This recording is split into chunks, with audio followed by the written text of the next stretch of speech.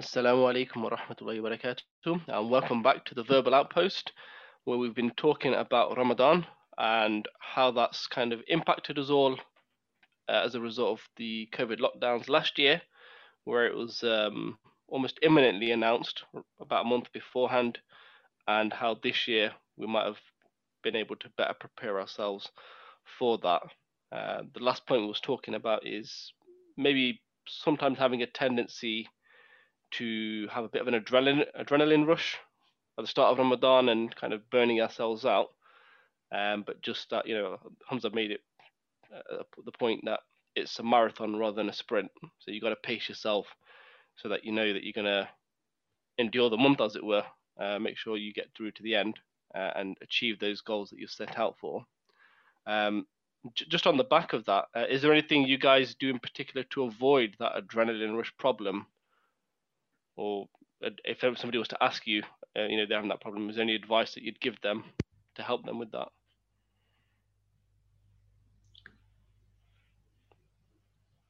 I've got to be honest, I'm not sure I experience that adrenaline, the adrenaline, the spiritual adrenaline rush that you guys are referring to.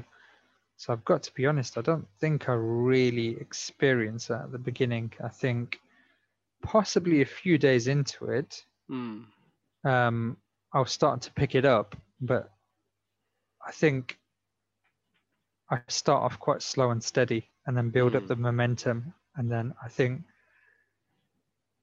that the tipping point is the last 10 days. I think that's the key part. Yeah. Is that it sort of escalates into the last 10 days, culminates. There you go. That's the word I'm looking for. It culminates. I think that's the word I'm looking for. But it transfers into the last 10 days, and then that's where a lot spiritually, and that's where a lot of the focus is, particularly on the odd nights. So I think really by the end of Ramadan, you're quite tired and you've had quite a lot of sleepless nights by that point. Yeah, because by this point you've been fasting for what, 3 weeks, just over 3 weeks? Yeah. So I've not really experienced that bit of where you do lots in the first few days. I've not. Do you think you might get that rush towards the end then in those last 10 days? I think so, yes. Yeah. I think visually you see it among the community though, because especially at Tarawih, where you see the masjids are completely full. Where it used to be, I'm talking about obviously pre-COVID and lockdown and everything, the masjid would be completely packed out for the first few days. You can see everyone's there. The parents are bringing the kids, kids are coming with their friends.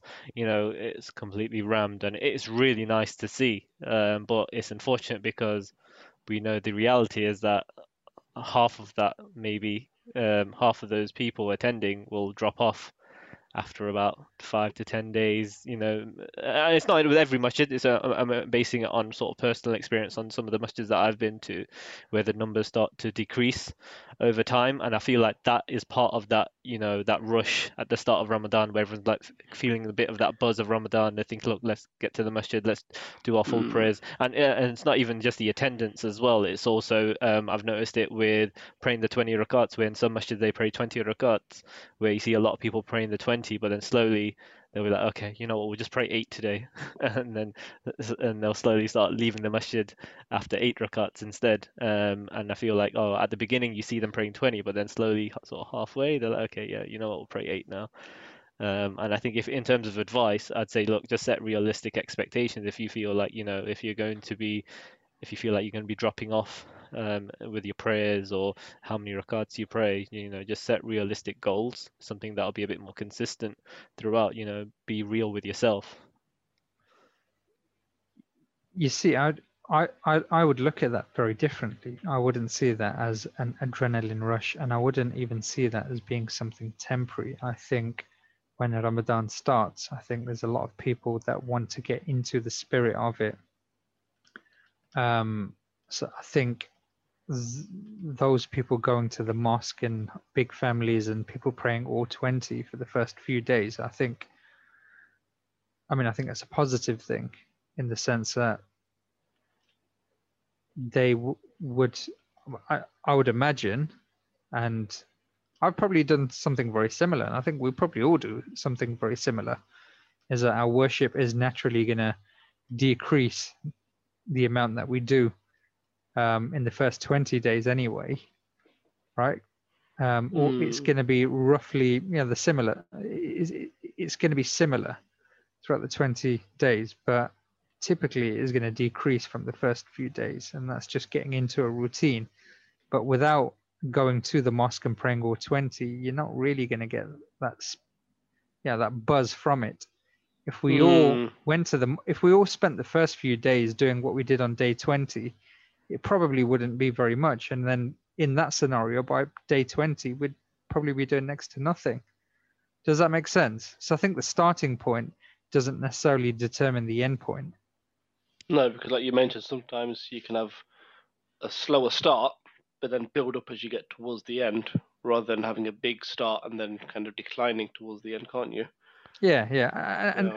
And it's completely natural for people to dip a little bit because people are getting into the routine. But it could be a lot worse. So yeah, I mean, I don't think we're saying I don't think we're saying that rush is necessarily a negative thing. It's just sort of finding that balance. If you do get a bit of that buzz, then you're trying to sort of find your way through Ramadan, just sort of finding a nice balance as well. I mean, that rush can be a really good thing. It can help motivate you and push you to carry on throughout the month for some people. However, for others, it is sort of a temporary thing, it lasts for a few days, and they just need to find a way of sort of balancing it out so make sure that they can sort of maintain something throughout the rest of Ramadan as well. I mean, we've linked quite a lot of spiritual boost, as it were, to being in the masjid, isn't it? But even though we're going to be in the masjid this year, there is going to still be social distancing and therefore less capacity for people. So typically, where you might find the full masjids and everybody's in the masjid, even if everybody wanted to go to the masjid with social distancing, not everybody's going to be able to physically get in there, just purely because half of that space is going to be empty, as it were, isn't it?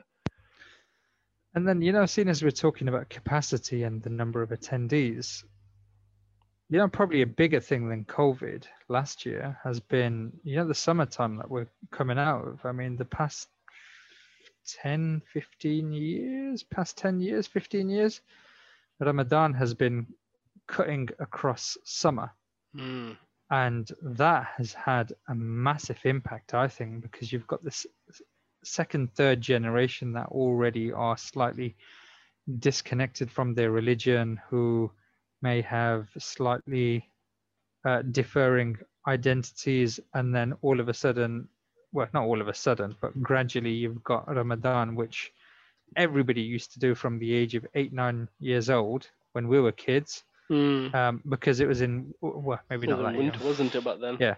Yeah. So you just miss breakfast and have a late lunch around 4 o'clock in the afternoon, and it'd be full on keema, parathe and pakore and samosa and fried food if you're Pakistani or from the subcontinent. But then things completely changed while it's been cutting through the summertime, and numbers have dropped off significantly from things like Tarawih and the Qiyam and a lot of the things that people used to do in a congregational way. They don't mean the same to many of the younger generation now, who may not have participated in a lot of those things growing up. Put it this way, there's a question that I hear quite a lot being asked about if somebody's doing their exams, do they have to fast or not? And I think that's very telling. I mean, we never had that challenge when we were younger, but I mean, coming from my perspective, I think that's an awful thing to ask. I think you fast. Yeah. I mean, I think for us guys, at the very least, even if you miss Suhoor, and the fasting day is 20 hours plus, you'd still kind of just get on with it. But it's a different mindset now, isn't it, with the younger generation? Yeah, and I don't want to be one of those grumpy old men and say that it was better in our time. I get that when we were fasting when we were younger, it was in winter time, so it is to a certain extent comparing apples and oranges. But Yeah, I just think it's a bit sad that question's being asked. Do we need to fast if we've got an exam? In obviously there's going to be dispensation. There's going to be different scenarios, but generally, oh, you fast. You need to toughen up. It's a good life lesson because life is quite tough. And yeah, there's going to be, today will be an exam. Tomorrow will be, oh, well, work's too hard, or I've got a meeting. And there's plenty of dispensation. If you're traveling, if you're menstruating, there's loads of scenarios where you don't need to fast if you're sick. So, we don't need to start making up extra rules for it.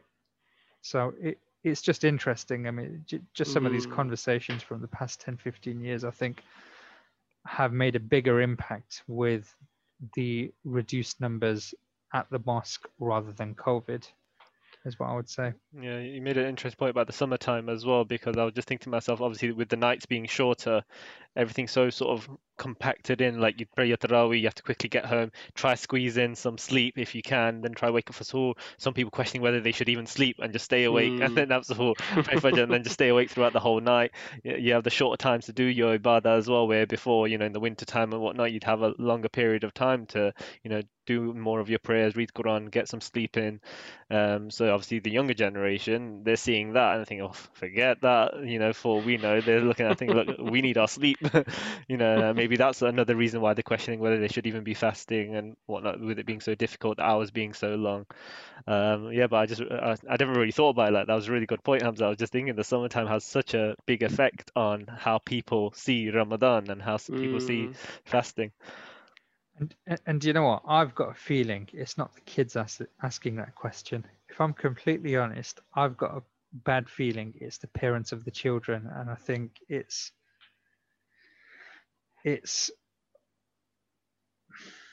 I'm probably going slightly off piece now, okay? But I think it's potential. I'll do it very quickly, Raheel, and then if you just pull it back. But what worries me is that it's potentially the parents, and they're potentially doing it because there's some status involved with their children doing well in exams, which I don't think they're mutually exclusive. You can fast and you can still do very well in your exams. There's examples of famous cricketers that will be fasting and smashing the ball out of the park, man.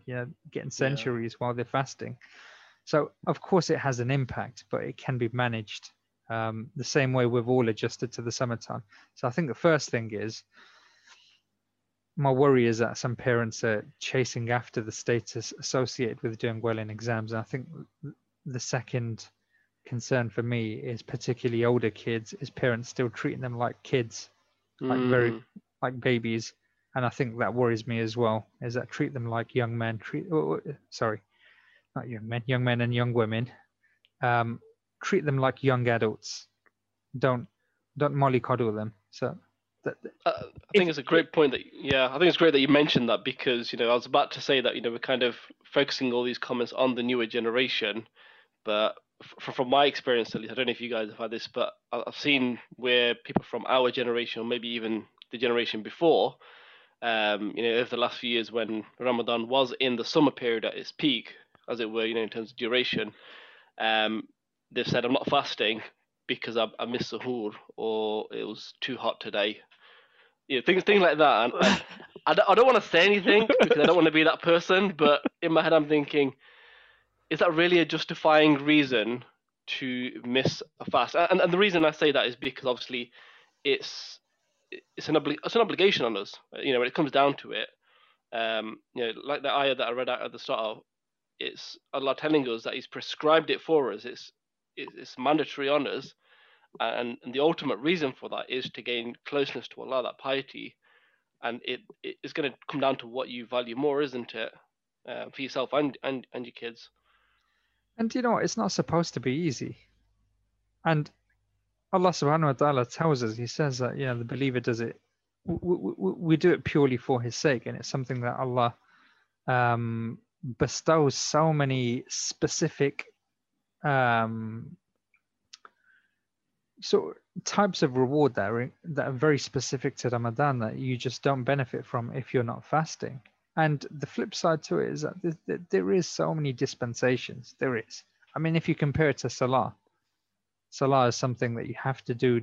You can be in, you can be on the battlefield, and you still need to pray your Salah.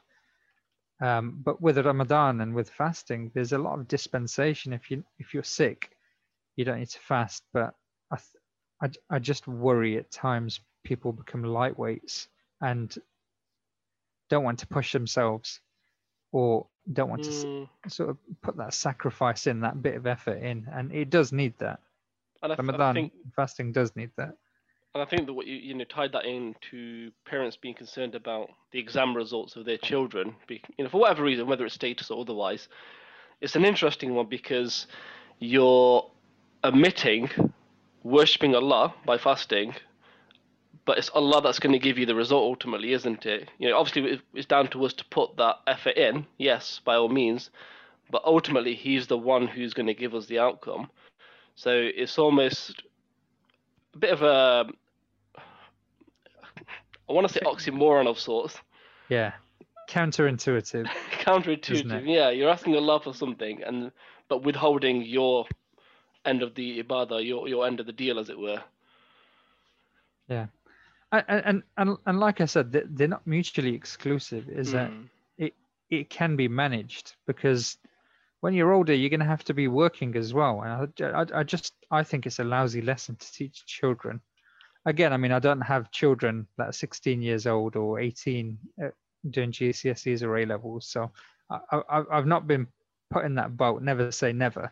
So let me just caveat that. But my current thinking at the moment is, I think it's a bad lesson. I think it just teaches that young person that if it's too difficult, you don't need to fast, or if something concerning a dunya comes along and you can cut some of your Islamic duties like fasting or like Salah. So that's my personal opinion.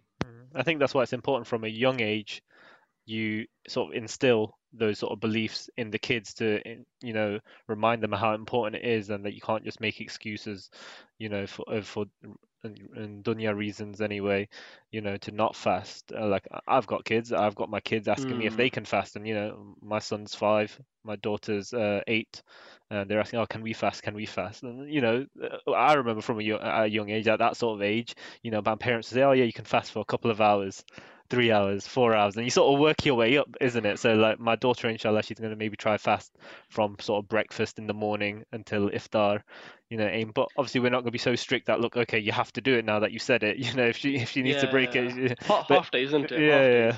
Building yourself up. Yeah. Do you know that's interesting? Are we going to be putting what we say? So are we going to be putting our mouth? Money where the mouth is. Yeah, we're going to be putting our money where our mouth is. So we've been saying all this stuff, and actually, with my 8-year-old, he said the exact same thing. He wants to fast whole days, and I've said to him that, look, I don't think you should do whole days because you're a growing boy, okay, and you do need to eat, so maybe do half a day. But however, absolutely build it up. And he did do half days last year. I think I don't remember how many he did. So I think our plan is to ease him into it, but when it becomes obligatory, that's the difference. It's different. Yeah. The age of 13, 14, oof, the chitta are coming out there.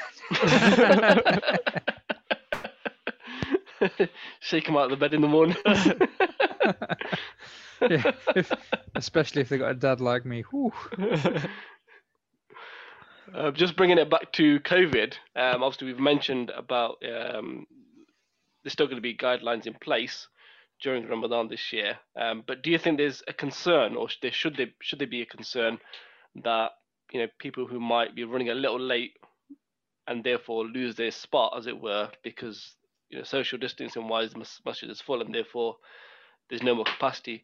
do you think they're going to be trying to squeeze in and compromise that social distancing element because their first thought is, I need to get in and pray in the masjid because it's open and it's Ramadan? I think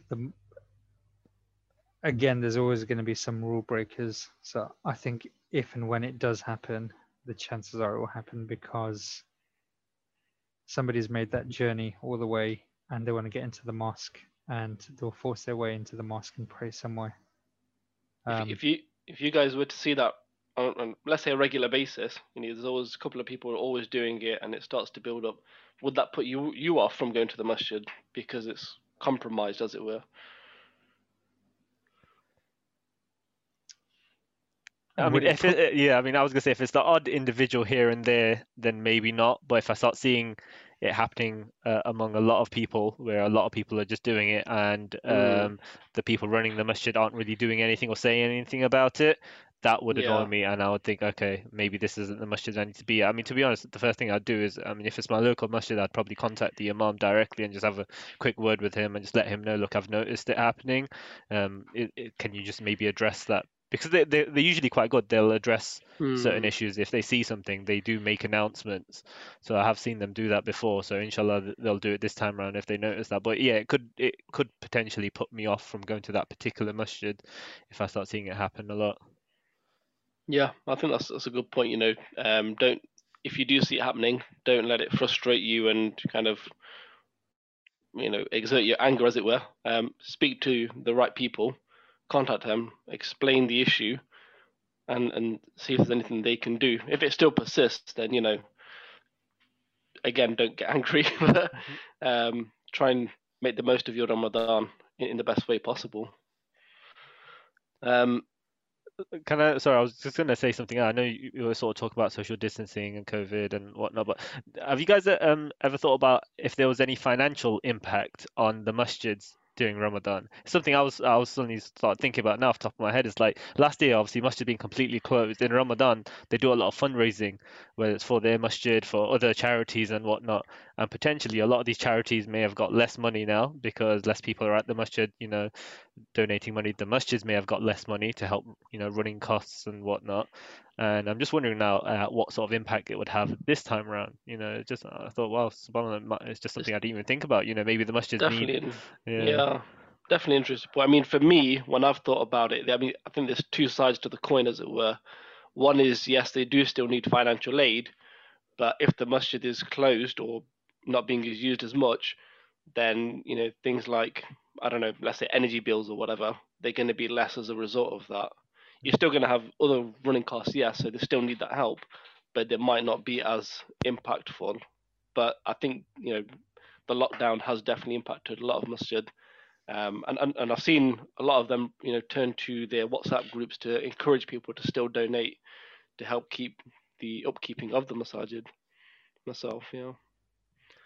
And I think when the mosques collect money, it's when you go to a supermarket and you've got the impulse buys at the checkout, the donation, the way that I perceive donations when you're at the mosque, when you give it directly to the mosque, are quite an impulse thing. It's something that you do, and when it's an impulse thing, it's usually smaller value compared to zakat, for example. I don't know anybody that's paid zakat into the like satchel type thing that they carry around the rows in the mosque at Jummah time.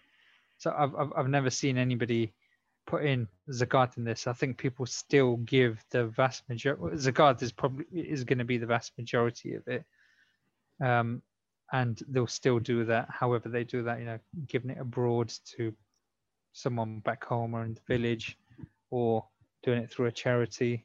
So I see it as being the impulse charity that potentially have gone, but like Raheel said, that's then balanced out with a lot of the mosque's fixed costs being reduced because nobody's using the mosque as well. And just to kind of close the show, because we're closing in on time,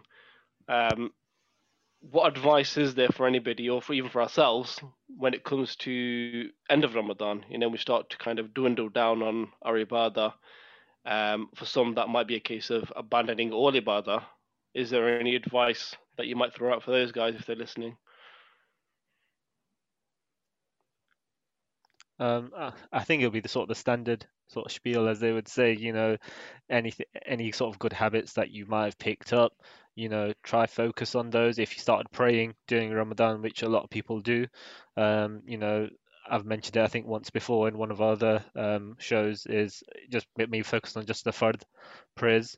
Just do the fard part. Don't do the sunnah just yet. Once you get into that good habit, if you've been doing all 5 prayers and you're sort of struggling to keep up with the 5, maybe try to do 4 prayers or 3 prayers. Once you get into that habit, then add the next prayer on. Just little things, things that you think you can do consistently, and I think inshallah that will carry forward, and you'll sort of realize by the next Ramadan, you can improve inshallah by then. Brilliant. Well, we've run out of time, but thank you all for listening to us. You've been listening to the Verbal Outpost, and you can catch us on our podcast as well.